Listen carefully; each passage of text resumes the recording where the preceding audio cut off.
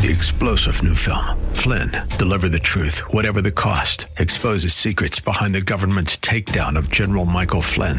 Flynn knew what the intel world had been up to. He ordered the first audit of the use of contractors. This set off alarm bells. He told the truth. He was the most dangerous person for Donald Trump to hire. They had to get rid of Flynn. Flynn, Deliver the Truth, Whatever the Cost. Available now. Watch it today. Go to salemnow.com. salemnow.com. Pastor Keith Crosby of Hillside Church. We saw a church that was beginning to coast, that had stopped doing the works that had done in the beginning. And while he noted all the great things they had done, he said, this one thing I have against you. You've lost your first love. You stopped doing the works you did at the beginning. And if you don't return to that, I will snuff you out. And we talked about how gracious and merciful that was to even give them warning. Well, today we're going to look at three churches further down the road to death and decline. I can see the promised land, though there's pain within the plan. There is victory in the end. Your love is my battle cry, the answer for all my life. Every giant will fall, the mountains will move, every chain of the past you've broken into. All the fear of the lies, we're singing the truth, that nothing is impossible with you. Oh, nothing is impossible. Hello and welcome to today's edition of the Grace to Live radio broadcast with Keith Crosby, Senior Pastor of Hillside Church in San Jose, California. We are so delighted that you've chosen to spend time with us today in the program. And as always, we would encourage you to follow along in your Bibles if you can. On today's program, Pastor Keith continues with the Future Grace series, an in-depth study of the book of Revelation. So if you have your Bibles, please turn with us today to Revelation chapter 2. Now here's Pastor Keith with today's study. Father, we just thank you. We have your word, which is truth itself. Lord, sanctify us, grow us, change us, mature us by that word, that we would be useful servants in your kingdom, doing our duty before a holy God who is unlike anyone we've ever met or anyone we've ever known or anyone we've ever seen, as we see by the Apostle John's reaction in chapter 1. Help us to take your word seriously, to read it, to consider its implications, and to apply it without compromise, Lord, seeking to maintain the integrity of the church, our witness, and the ministry. Father, help us not to tolerate the intolerable, Father, but to be faithful servants, fulfilling the role and the calling with which we've been called. We pray now for clarity and understanding as we look into your word, Father, to be changed by it. In Jesus' name we pray. Amen. Consider these facts. A 50-plus year longitudinal nationwide study of the history of college grading finds that in the early 1960s, an A grade was awarded in colleges nationwide 15% of the time. Fair enough. But by 2010, an A is the most common grade given in college today. The percentage of A grades has tripled, and while student performance has plummeted, A grades have increased. 75% of all grades awarded today in colleges and universities that give grades are either A's or B's. In 2013, Harvard University admitted that its median grade for undergraduates is an A-. Now think about that. Now, since then, Harvard has stopped giving grades. They've gone pass-fail. And what we're seeing today is that most of the Ivy League schools are now on a pass-fail basis, we see that SAT scores and SATs are becoming optional for admission to college or university. Why is that? Well, one escapable conclusion is that what's the problem here, is a loss of mission, compromise, tolerating the intolerable. It's not unfair to say that these institutions that were once involved in education have compromised their mission and integrity. And now we are seeing the consequences. According to one study, incoming college freshmen have to take remedial courses for a couple of semesters before they can move on to take college-level courses.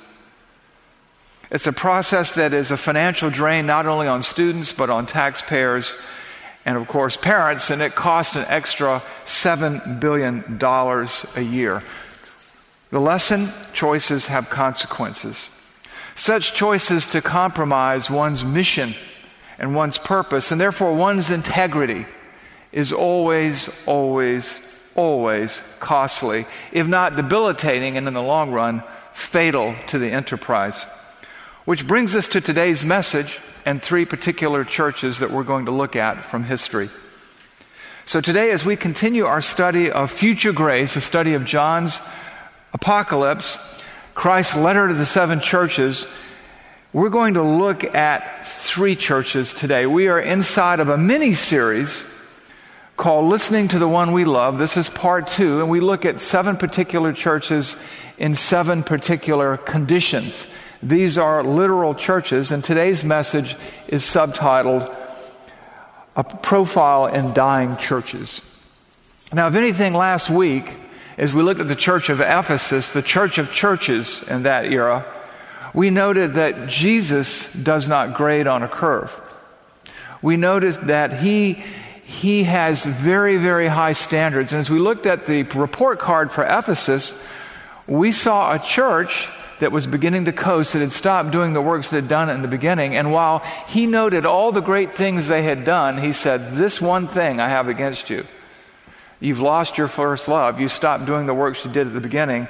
And if you don't return to that, I will snuff you out." And we talked about how gracious and merciful that was to even give them warning. Well, today we're going to look at 3 churches further down the road to death and decline. We're going to take them a little bit out of sequence. I'm going to save Sardis, the dead church, some would call it the progressive church, for next week. And we're going to save also Smyrna and Philadelphia for next week. But today we look at 3 churches further down that continuum of dying. And let's just jump into this passage right now. This is Revelation, starting in 2:12. Revelation 2:12. "Into the angel of the church in Pergamum, the words of him who has the sharp two-edged sword."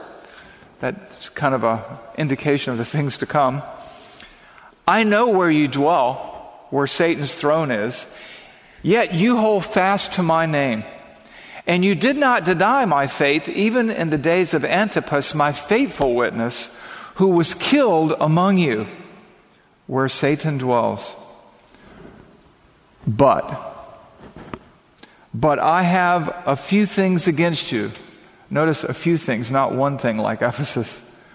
"But I have a few things against you. You have some there who hold to the teaching of Balaam, who taught Balak to put a stumbling block before the sons of Israel so that they might eat food sacrificed to idols and practice sexual immorality. So also you have some who hold to the teaching of the Nicolaitans. Therefore repent.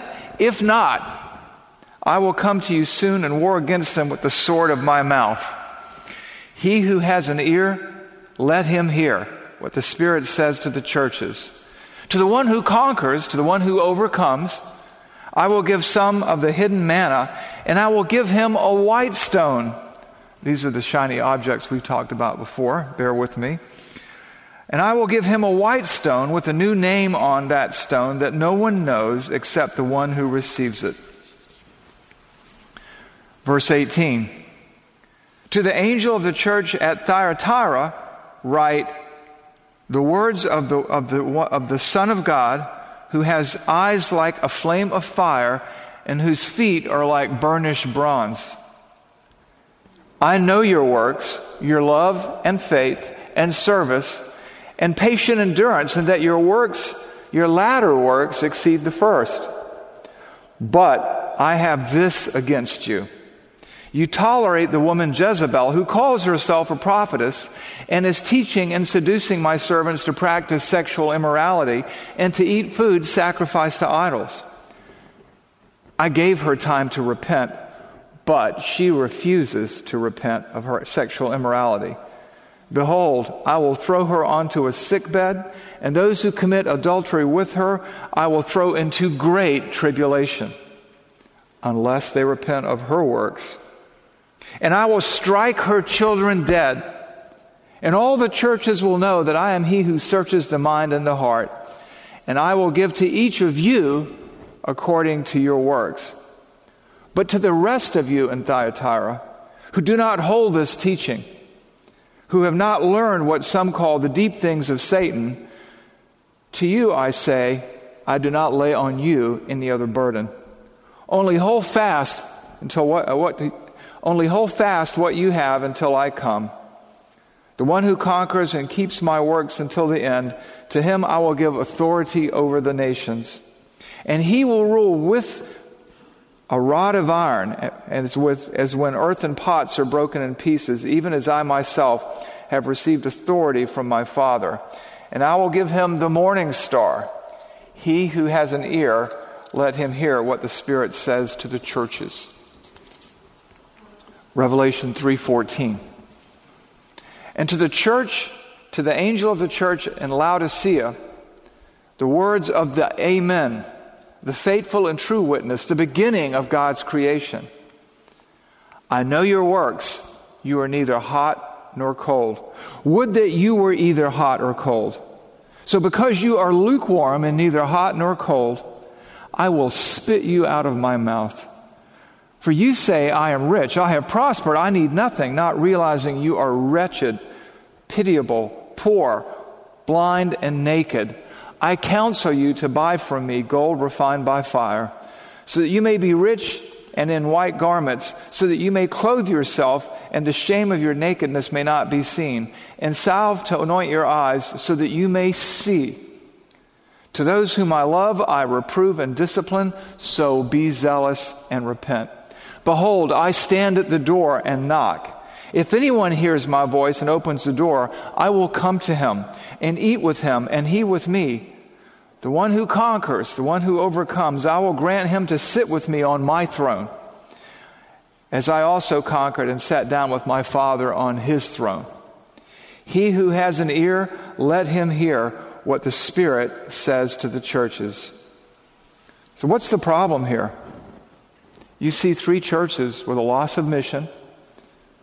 They've lost sight of the mission. They have compromised their integrity. They have tolerated what they should not have tolerated. They have become lax. And what is Christ's reaction? What is his response to their condition? Words of grace, words of mercy upon mercy, and offers of mercy and calls to repentance, but also words of warning. Words of warning, I would submit to you, to those churches, to those very real churches then and there, and to all churches who read these words in the here and now. We see a God who does not grate on the curb. We see a God who is holy. We see a God who has raised these churches up for such a time as that, who's given them a mission, and they have deviated from this mission, and this is a God who does not tolerate sin. Now, last week, we looked at his spiritual grade report of the church of that day, Ephesus.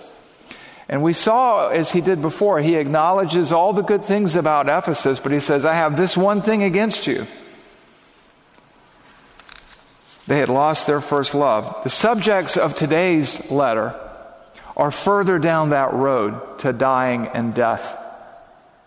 They've drifted further beyond losing steam, and we see him take that same inspection report. And we used all these metaphors last week, right? Like a building inspector or a spiritual health inspector or a spiritual grade report.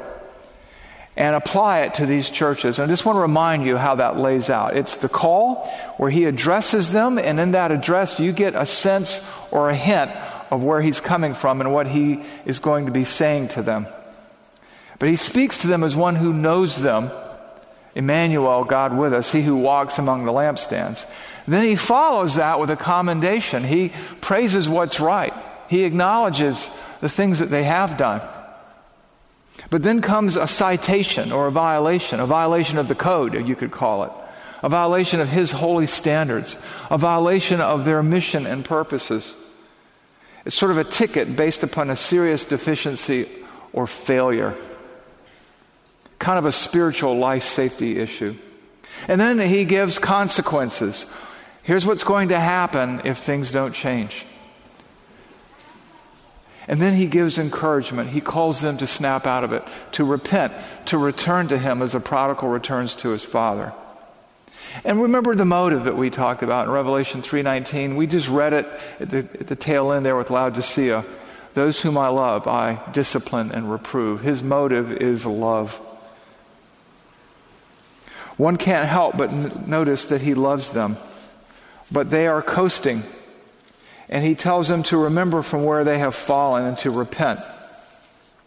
And that's why, and you have this constant saying, he who has an ear, let him hear. That's why we call the message today, really, listening to the one we say we love. Part 2, a profile of dying churches. So let's turn our attention to his call, number 1. And we talked about this before. The calls contain a tell, a foreshadow of what is his attitude toward that church. And what we're going to see from the calls, these three addresses, is that he's not happy with them. And he addresses them rather strongly. And the description, the title that he applies to himself gives you a sense of what's coming. So in Revelation 2:12 we read this, and to the angel of the church in Pergamum write, the words of him who has the sharp two-edged sword. That comes from chapter 1, right? That doesn't look good. The words of him who has a sharp two-edged sword, that's a deadly weapon. To Revelation 2:18, and to the angel of the church in Thyatira write, the words of the Son of God, whose eyes are like a flame of fire, whose feet are like burnished bronze. You know, the Son of God indicates his authority. The eyes of fire, the eyes of flame indicate the depth of he looks into their soul, and also perhaps a bit of displeasure. And the purity is spoken of in heated burnished bronze. So he's speaking to them, not like he did with Ephesus, as one who walks among them, as their high priest, as Emmanuel, God with us, as so much as one in authority over them, one to whom they are accountable. And then in Revelation 3:14, and to the angel of the church of Laodicea write the words of the Amen, the faithful and true witness, the beginning of God's creation. What we see here is he's speaking of as the Son of God. He's speaking of the husband to the bride. He's speaking as the Amen, the final word. The faithful and true witness whose assessment, whose call to repentance is beyond contestation. The beginning of God's creation. We'll unpack all this in just a moment. But what we see here is he's speaking as one to whom they are all accountable, one who is an authority over them. And his postures or his tells or the way he addresses them indicates he speaks as one who is unwilling to accept their condition. As the God of creation, he knows the order that he established before the fall. And as all of us just coming out of the study of 1st and 2nd Timothy, we understand how the church is to be constituted, how it is to behave according to his design, because he created the church. We know that he wants a pure church. We know that he wants a church that is on fire for him, that is not lukewarm. And with his piercing eyes and his eyes of flame, with the sword in his mouth, he begins this inspection, this evaluation of these churches. And he finds them wanting. These addresses, these calls, these tells, these foreshadows warn us of the fact that we should pay close attention to what's coming. And with his constant refrain, which is summarized in Revelation 3:19, his motive is love, we see his grace, but we also see, that he disciplines those he loves as well. So we go from the call now to the commendation. Again, Christ is not unaware that we do what is right, that these churches do what is right in his service. And so he praises what he can praise. He commends what he can commend.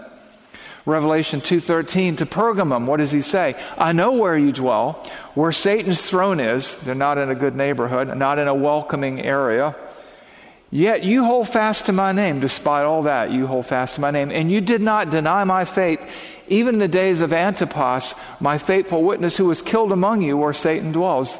They're living in a time of persecution. And they're not denying him. They're hanging in and hanging on at some level. Then there's Thyatira. I know your works, your love, and your faith, and service, and patient endurance. That always speaks to persecution, bearing up under it. And that your latter works exceed the first. That's better than what we heard about Ephesus, right? And then to Laodicea, we're moving further down the continuum of decline. He says this. And still he says this, I know your works. He knows his people. He knows what they do and what they don't do, what their struggles are. He knows all that. It's not that he doesn't care. It's that he does care. And he wants them to excel still more and not lose steam and not fall into decline. And you can see that. But you also see a cautionary tale here, because with Laodicea, he says, I know your works, you're neither hot nor cold. Would that you were either hot or cold. What's going on here is that we see a range of acknowledgments. Pergamum lives in a place rife with evil, persecution, and her people do not deny Christ. Thyatira, there's love and faith. They love him. They are faithful to him generally. They serve him. Their recent works are better than their first works. And Laodicea, as some pronounce it, he at least knows them. He recognizes them. These are all churches, collections of believers. There are real believers in these churches. Now, all churches, even ours, is a bit of a mixed multitude. There are people here at varying degrees of spiritual growth, and some who sit here week after week and know about God and don't know God. We see all of this, but we also see that there's no fence sitting in the kingdom of God. You can't serve two masters. You can't have divided interests. You cannot compromise your integrity knowingly. You can't tolerate the intolerable. And so, affirming what he can affirm, he addresses what must change if they are to continue on as churches.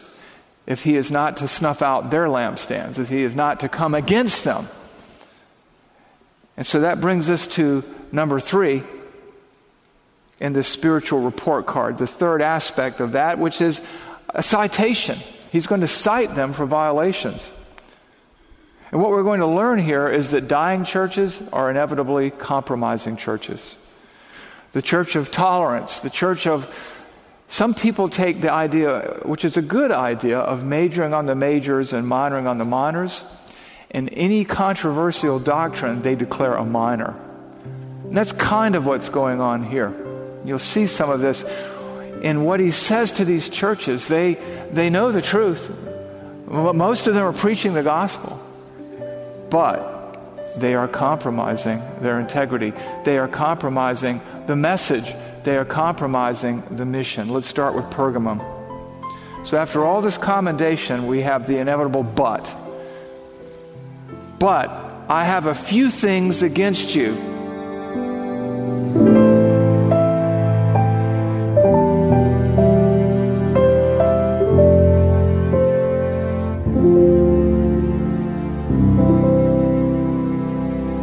Pastor Keith Crosby on today's edition of Grace to Live.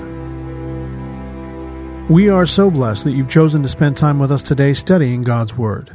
And if you'd like more information on Pastor Keith or Hillside Church, here's how you can connect with us. Our mailing address is 545 Hillsdale Avenue in San Jose, California, 95136. The church office telephone line is area code 408-269-5790. 888-866-4782. And you can connect with us on our website, which is gracetoliveradio.org. There you can check out archived messages of past sermons and also listen to Pastor Keith's weekly blog. And please remember that the Grace to Live radio program is a listener-supported ministry outreach of Hillside Church if you'd like to partner with us financially. Again, all of these things are available to you on our website, gracetoliveradio.org. Also, I'd like to remind you that Pastor Keith and the staff here at Hillside always look forward to hearing from you. So if you'd like to drop us a note, you can email us here at keith@hillside.org. Well, we hope that you'll join us again next time for Grace to Live. But until then, I'm your host, Kevin Reeves, and on behalf of Pastor Keith and everyone here at Hillside Church, it is our prayer that the Lord will richly bless you. And thanks for listening. Every giant will fall, the mountains will move, every chain of the past you've broken into. All the fear, all the lies, we're seeing the truth, that nothing is impossible with you. Oh, nothing is impossible.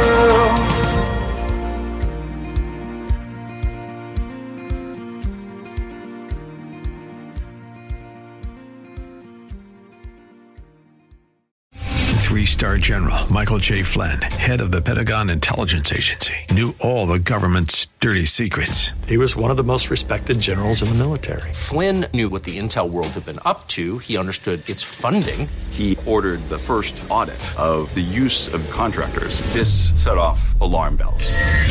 The explosive new documentary, Flynn, Deliver the Truth, Whatever the Cost, uncovers the facts behind this scandal. Flynn told the truth. He was the most dangerous person for Donald Trump to hire. I find out the worst enemy that I'm going to face in my life is right here in America. They took my assessment and they wanted me to change it. And I was like, I'm not changing it. They had to get rid of Flynn. With in-depth interviews, archival footage, and never-before-seen personal records of the man behind the headlines. I just felt like I was drowning. Flynn, Deliver the Truth, Whatever the Cost. Available now. Watch it today. Go to salemnow.com. salemnow.com.